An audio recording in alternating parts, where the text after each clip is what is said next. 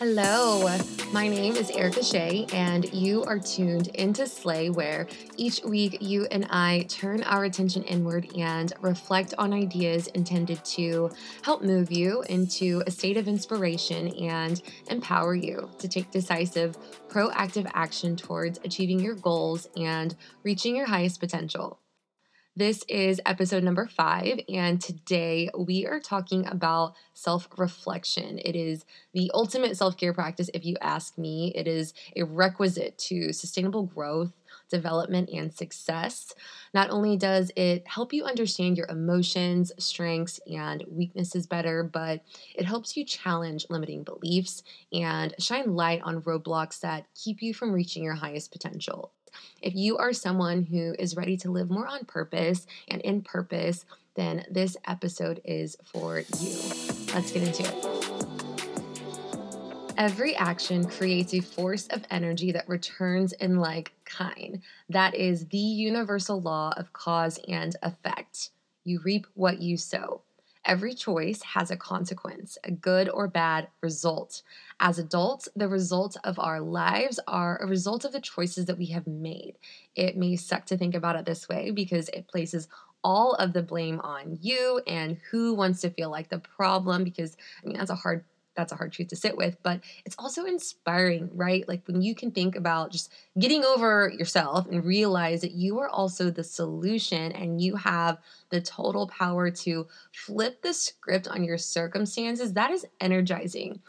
The universe is conspiring to give us everything that we want. I really do believe that, but we have to prove that we are ready and deserving of more, that we are worthy of that abundance.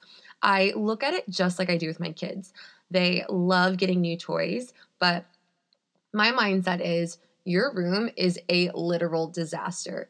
Have you seen it? Like, where are you living? Because when I go in there, I'm like, there's a bomb went off and all of the shit that I bought you is all over the floor. Like, you don't care. You got things everywhere. I don't know how you walk in here without breaking your ankle or your things. You play with your stuff for like 5 minutes before you're bored again. Why should I spend my hard-earned money to pay for something just because you want it when you haven't shown me that you know how to care for what you have? Like, show me that you can take care of your things. Keep your stuff off of the floor, please. Do something with the chaos that is your bedroom floor, and then maybe I will consider the thought of you being ready. But until then, I can't, in good conscience, buy you more shit. I can't give you more things. I'm sorry about it. Same thing goes in life. We inform the universe that we want love and abundance to manifest in our lives.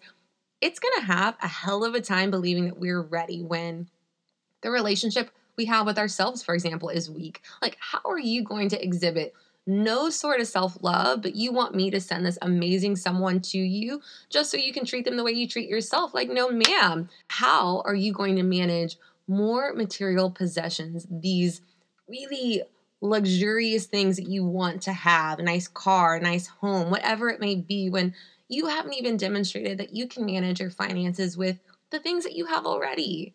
It's going to need to see that our actions and behaviors align with our intentions, those things that we desire, that we can handle it. And it's going to put us through trials and tests that force us to get uncomfortable and demonstrate our growth, our mastery, and our readiness. Even if you haven't asked the universe, it knows the desires of your heart, and it's going to push you whether you want it to or not. And it has no shame in putting us through the same lesson over and over and over until we decide enough is enough. Because obviously you have no shame in just living in mediocrity. Change is inevitable. Pain is inevitable, but suffering is optional. Growth is optional. We evolve or we repeat. It is that simple.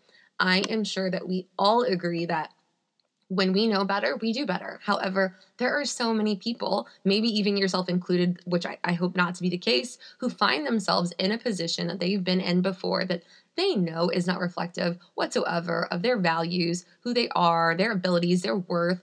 How does this happen? Why does this keep happening? I would guess that while a lot of time has been spent just thinking those sad thoughts, those discontented, miserable thoughts surrounding the circumstances, not much time, energy, and effort has been applied to the why and getting down to the how. We don't simply learn through experience how we're going to be better. We've got to reflect and find actual insights that allow us to be and do better the next time we're tested or faced with a similar circumstance. Think of being a kid. You're in the kitchen in front of the stove helping one of your parents get food ready. You've been near the stove plenty of times and never have you ever been burned. But today, you get burned. How did this happen? Like you look, you see that the red coils under the glass cooktop were lit up. Okay, so now I know that when those are on, I have to be careful. Done. Except not done because 2 days later, you burn yourself again and the red coils aren't even on. You thought that you were safe from getting burned again, and just like that, you find yourself right back in the same situation. Until we learn all that it is that we need to learn from a lesson, we're going to repeat it. The best way to avoid similar mistakes is to examine all variables. And unfortunately, you did not do that the first time. So, yes, you acknowledge that if the coils were lit up, you could get burned. But this time you saw that you could still get burned with them off. How? Good question. You notice that there is a light by the dials that indicates that the surface is still hot, and you missed that the first time you got burned. So, even if the burners aren't lit up, you still have to be careful. It sucks that you got burned again, right? But you add the information to your data bank and you move differently in the future. That is the benefit of self-reflection. It allows you to zoom out and look at life objectively, to be aware of who and where you are, gain perspective, find insight on what is and isn't working so that you can make adjustments and continue to move forward and do so with greater peace of mind, harmony, and clarity. Until then, as long as you avoid taking the time to reflect and gather the information that is necessary to your growth and success, you're going to feel stressed. You're going to feel beat down by life because you will be repeating the same lessons over and over and over. Self-reflection is how you take your power back at the end of a long day, week, or month, because you know that the secret of your future is hidden in your daily routine. So you are there searching for insights as often as you can, and you consider ways to improve so that you can be better tomorrow, next week, next month, and so forth.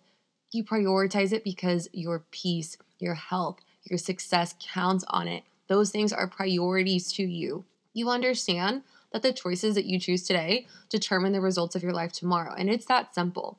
All the answers that you need for anything in your life are within you, and with time and practice, they will be revealed to you, but you've got to go in. You have to start asking yourself questions, paying attention to what comes up. You've got to write everything down, look for patterns, learn where you can improve, consider ways that you can be and do better, apply your findings, and make the process a habit. So great pep talk, Erica. That sounds amazing. How can I go about the self-reflection process if it's new to me and it's a practice that I want to adopt? I'm so glad that you asked. Start by building 15 minutes into your schedule on a daily, weekly, or monthly basis where you sit down with a journal, pen, and 5 to 10 pre-selected questions that you feel help sharpen you and keep you focused on what's currently working in your life, growing you, and what isn't. Keep it simple to avoid overwhelming yourself. If it helps to have a framework for your session, you can think about the 5 C's that we discussed in episode 2 to create change.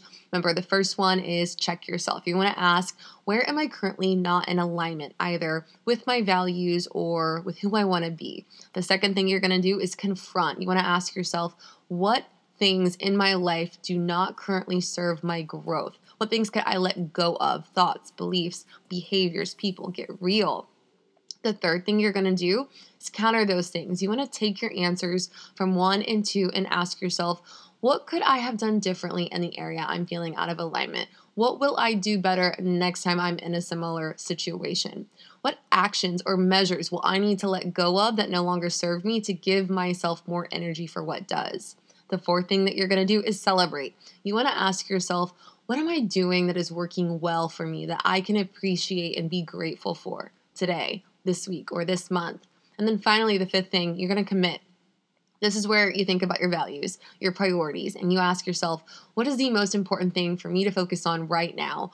Why is it the most important thing for me to focus on right now? And what immediate actions or measures will I need to take to better prioritize it and align with my intentions? Once you've answered those questions to the best of your ability, close it up. Thank the universe for the wisdom that you are cultivating through self-reflection. Allow yourself to feel optimistic for the future. Breathe in the present and exhale the past. Then go about your day or night with a renewed sense of peace and clarity. Remember, balance is key to everything. While self-reflection can absolutely propel you forward, and I believe in that wholeheartedly, it is a practice that should be handled with care because it can also have the absolute opposite effect. Think paralysis by overanalysis. It is super easy for the untrained mind to get caught up obsessing over past memories that have unresolved pain attached that produce real emotional and physiological responses within you in the here and now, which can make you feel worse than when you started and possibly get you to give up. And I say that from experience, which is why I emphasize and stress giving yourself a time limit when you go into this and an objective. You want to safeguard yourself from going down a deep, dark tunnel that you don't have the mental artillery in place yet to defend yourself with. Give yourself some guidelines. Limit the questions and the time that you start with. That way it's short, sweet, and controlled. You're productive and efficient. The 5 C's that we covered just now are a great way to start since it provides structure while you're working to develop this habit. But the most important thing is that you find a reflection method that works for you, questions that speak to you with a system that you can stick with. If you never journal and you're not sure about your ability to be consistent, maybe start with reflecting once a month at the end of the month. If you already journal here and there, maybe commit to reflecting every Sunday, making it a weekly basis thing and decide to build from there. If you are already doing it weekly, maybe you test your luck at reflecting at the end of each day. Reevaluate the frequency from time to time to fit your life. We all go through different seasons, so every season is going to look a little different. Be easy on yourself. Just do the best you can. Remember, to grow and reach our highest potential, we have to understand our limitations and our powers. If you feel lost or that you're lacking purpose, start here. Work to understand where you are and gain clarity on where you want to be so that you can begin to live each day with a greater sense of purpose. If you desire to experience less stress in your life, start here. This is how you cultivate wisdom. You become more aware of your strengths and weaknesses. You start to brainstorm ways to improve and be better. You begin to adapt to changes in your life with more confidence and self-esteem, which allows you to face the unknown with more peace of mind. With time, you find that you're no longer reacting and living by cause and effect, but instead you're creating and causing an effect. It's powerful. If that is something that you value, start already. It's not going to be easy. It's going to take time, but if you do the work, life will be a hell of a lot easier. I swear to you. Remember, just because some things don't work, it doesn't mean that all things won't work. Experiment. Keep yourself open. Keep an open mind. When we are committed, we find solutions. When we are not committed, we find excuses. Decide. Are you committed to living a life that you love or not?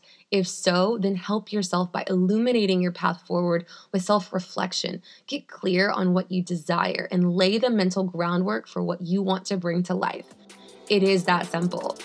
If you enjoyed this episode, please share it on your IG story and tag me at Erica Shea. I really appreciate the support. If you haven't yet rated the show or left a review, doing so will really go a long way in helping make it discoverable to others as they're searching for new things to listen to. Until next time, continue to show up for yourself in a major way.